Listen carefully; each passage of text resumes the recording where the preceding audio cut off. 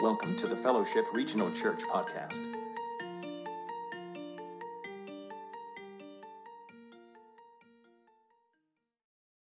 Grace, she takes the blame.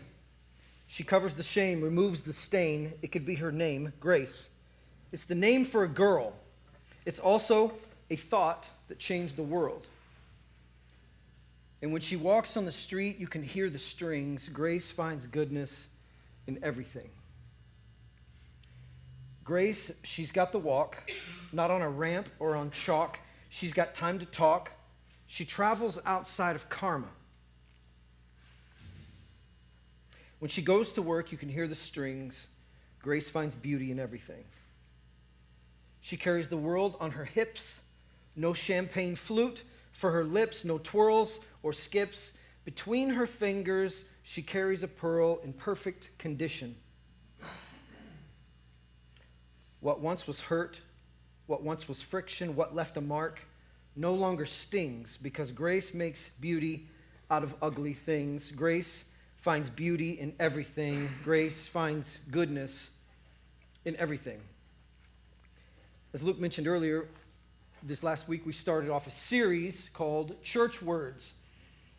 We started by talking about the word saved. For us to understand the word saved, we have to talk about the word grace.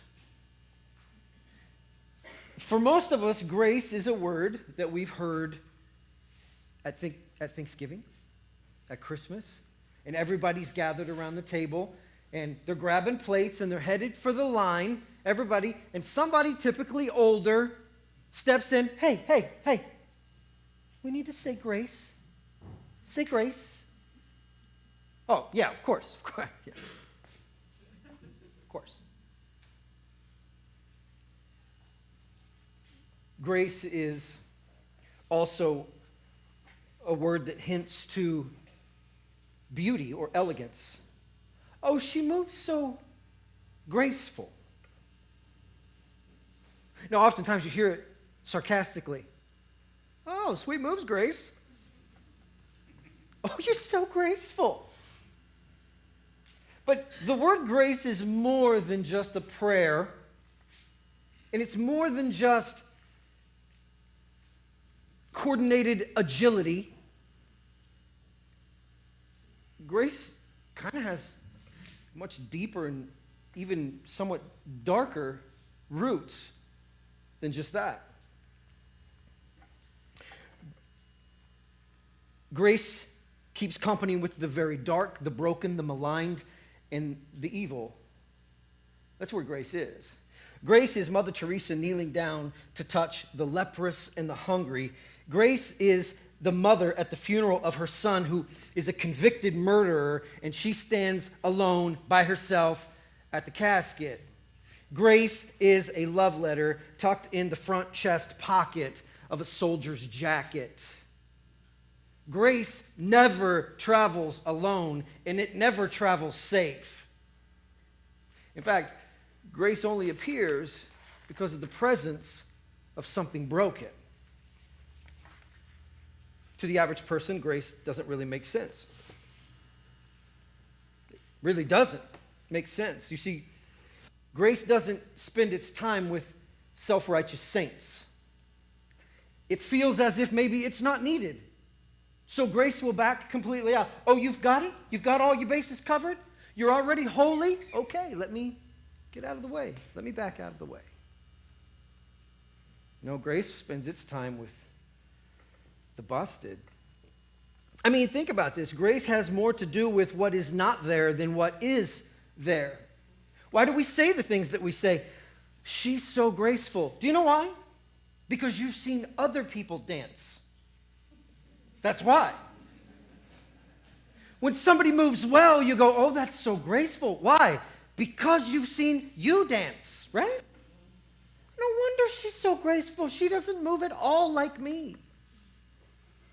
Why do we say phrases like, let us say grace before we eat? Because we could be without. Oh, that's very gracious of you. Why would we say that about somebody? Because you know people who are not gracious at all. And when it happens, you go, wow, that's different. That's grace. Why do we say things like, we are graced with your presence? Because you have been in the presence of other people who didn't leave you feeling that way at all. Grace has a lot to do with what is not there rather than what is there. 10 or 12 years ago, I didn't ask if I could share this story. Hope you don't mind.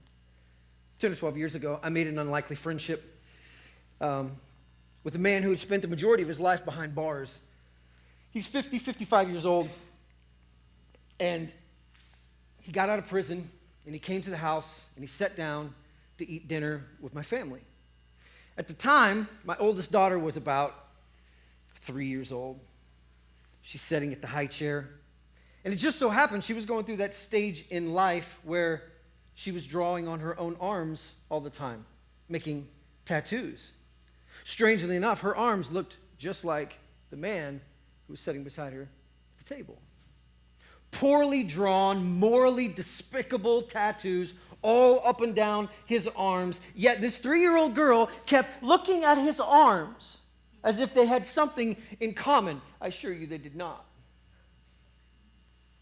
We sat there and we ate. He was very nervous the whole time. He looked like he was afraid he was going to break some cardinal rule.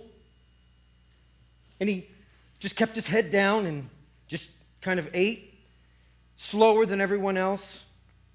He would wait until somebody else took a drink, then he would take a drink. Everything that happened, like he had no idea how to do this. I mean, how long had it been since he had had a meal with anything resembling a family?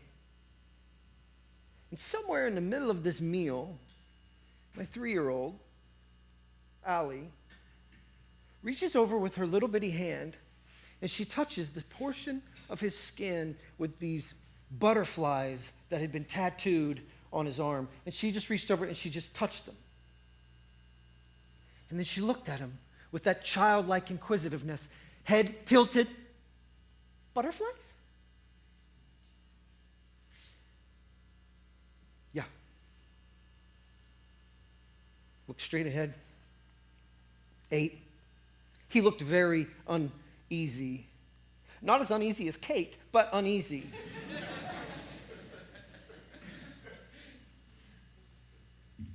Continued to eat. A little while longer, she reached over and she touched his elbow where this big spider web tattoo is on his arm.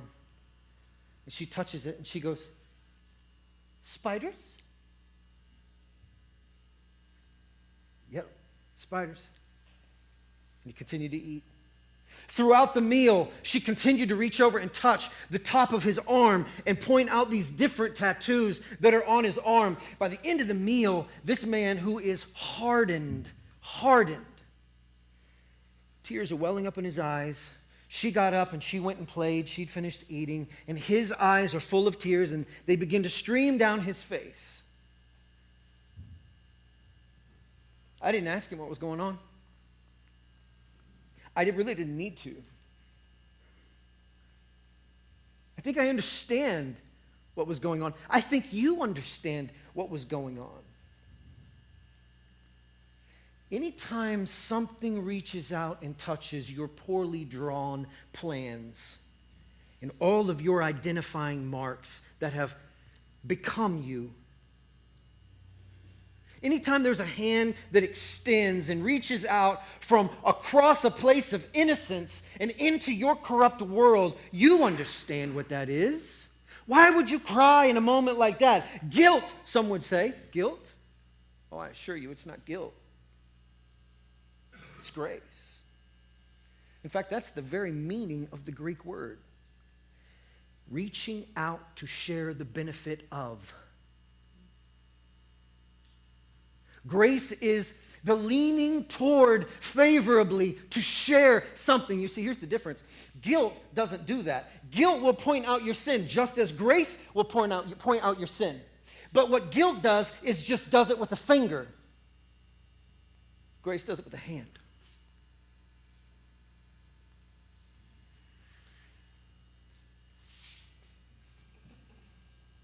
Grace appeared in his life. maybe for the first time ever that he had ever experienced.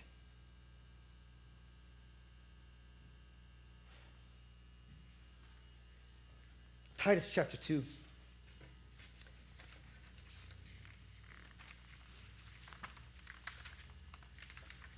Uses that very phrase. For the grace of God has appeared.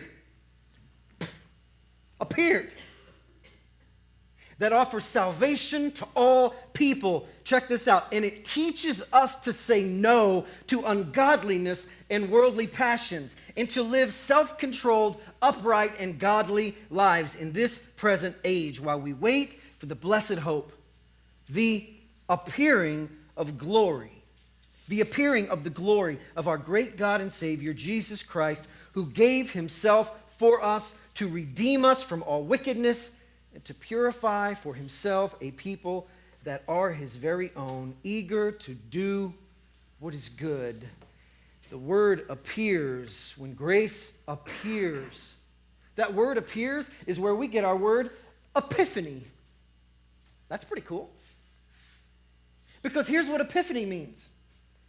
That somehow, in a moment, somewhere beyond you, knowledge, information, feelings, conviction, conversion, something changes inside of you and you recognize that God's perfect will has unfolded in your life at the perfect time. Epiphany. How does grace show up? As an epiphany.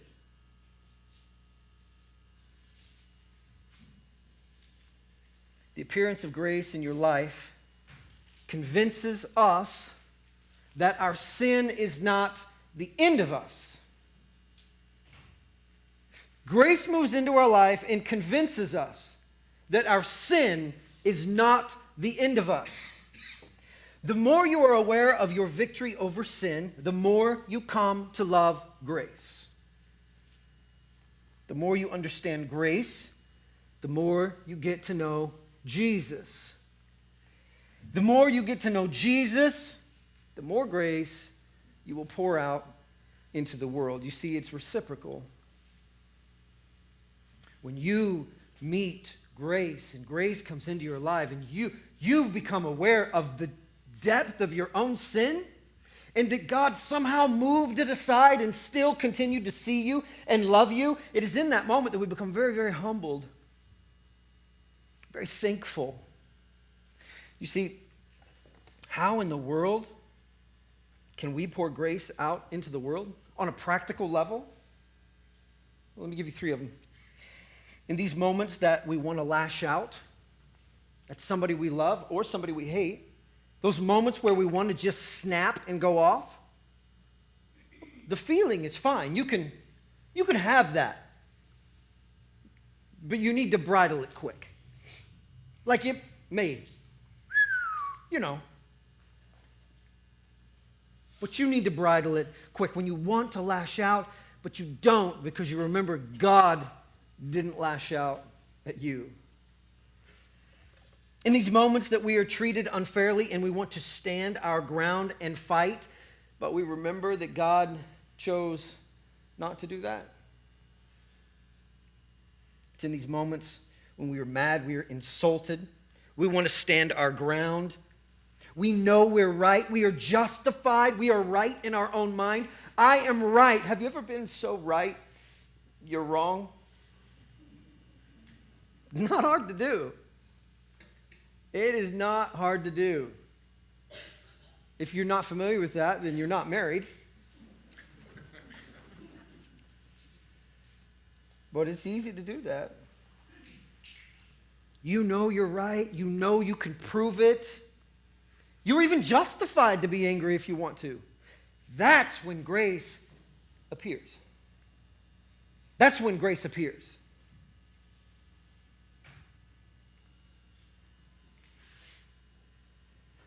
Because that's not what God did. God did not lash out at us. God showed us grace. He was right. He's always right. He's more right than us ever, all the time, for eternity. Yet he he chose not to be so right. In fact, what he chose is for his son to become sin so that we could be made right. That's grace. You see, if grace were a person, she would be the one who introduced you to the love of your life. That's her. If grace were a person, she would be the one who tell you it's all going to be all right. If grace were a person, she would be the one who challenged you and made you better. If grace were a person, then she would be the doctor who hands you your newborn child.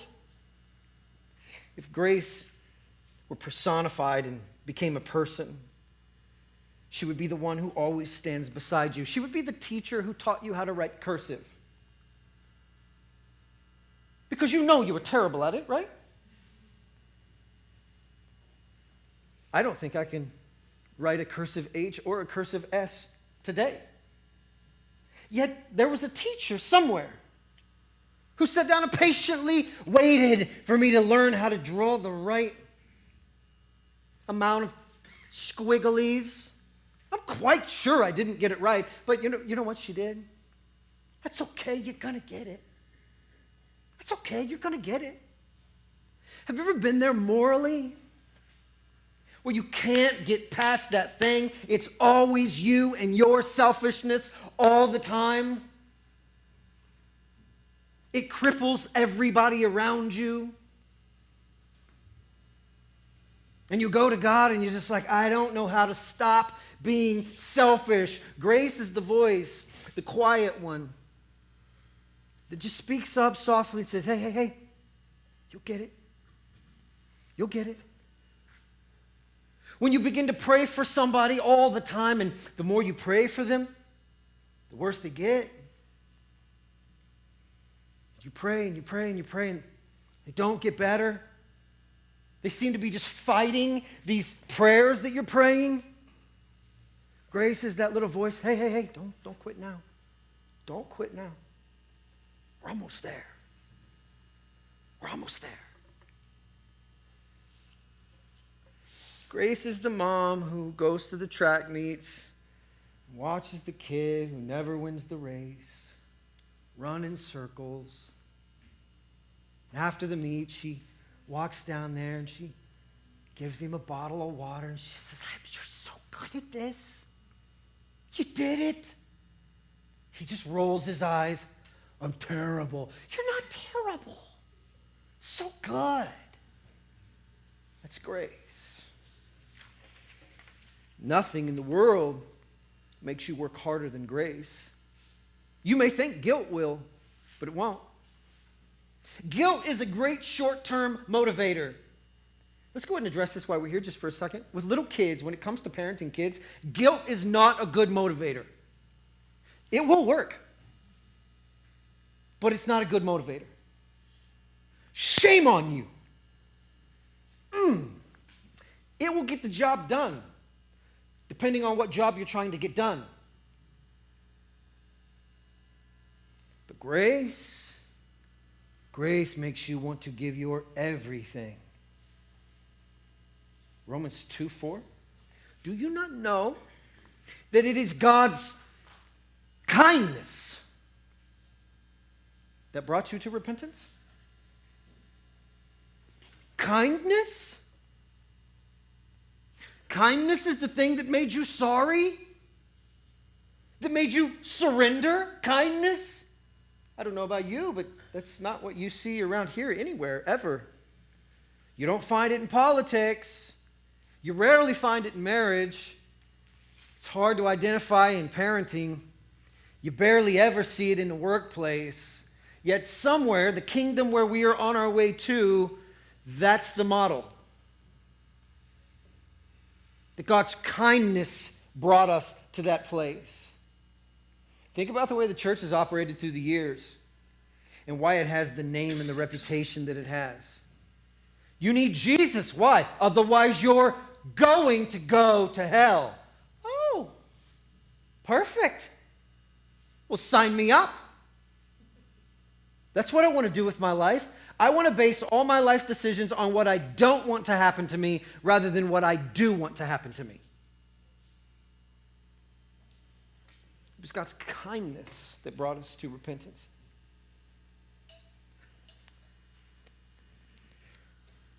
Grace. She takes the blame. She covers the shame. She removes the stain. It could be her name. It's also a thought that changed the world. Grace finds goodness in everything. She travels outside of karma. When she goes to work, you can hear the strings. Grace finds beauty in everything. She carries the world on her hips. No champagne flute for her lips. No twirls or skips.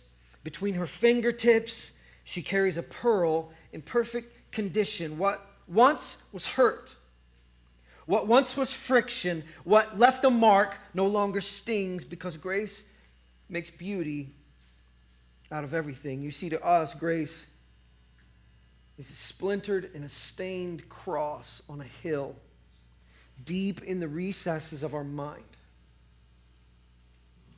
It represents grace.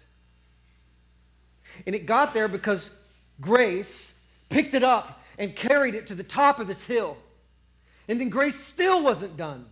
And then grace rolled over and laid on top of this splintered and stained cross. And then grace let us pin him to it. And then grace let us push him up and jar him down into the hole. And that's what grace did for us. And then grace died. See, if grace were a person, grace is a person. He died and he resurrected. Because of that, God now looks at us through a Jesus-colored lens. When God looks at us, he looks through a Jesus-colored lens.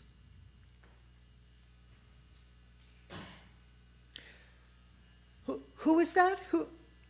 Who is that down there? Maybe it's just me, but he looks a lot like my son, Jesus. Who is it? Oh, no, that's not, that's Jared. He looks so much like my son. Why? Who is that? Oh, that's Mike. Wow, the resemblance. The resemblance. You see, for us, the goal is first, accept the grace that has come into your life. If you don't know who Jesus is, if you've never heard about a Savior who looked at you in the depths of your depravity, at your very worst, your very, very worst, he sees you at your very worst and still chooses to love you. If you don't know him, oh, then stick around. Let me introduce you. Let me talk to you about who he is. For those of you who know him, your job is different. Your job is to go out into the world and extend grace to others. To take your hand and put it forward, to be the epiphany for someone else. For you to stand in that place of negativity that is always bad and always terrible, and for you to be the epiphany of grace where you are. For some of you, it's in your homes. For some of you, it's at work. For some of you, it's as a kid in a negative place, whether it's at home, and you have to be the epiphany of grace. That's what Jesus Christ has done for us, and that's what he has asked us to do for the rest of the world. Let's pray. Heavenly Father, we love you. We thank you for all that you've done for us. We thank you for your grace that extended itself out to us, that reached out, brushed over our souls that are dark and busted and twisted. Lord, thank you so much for everything that you've done for us and your love. Pray that you'll be with us today, be with us this week, that we can go out into the places that we live and we work, and we can make a change. It's in Jesus' name we pray. Amen. Have a good afternoon.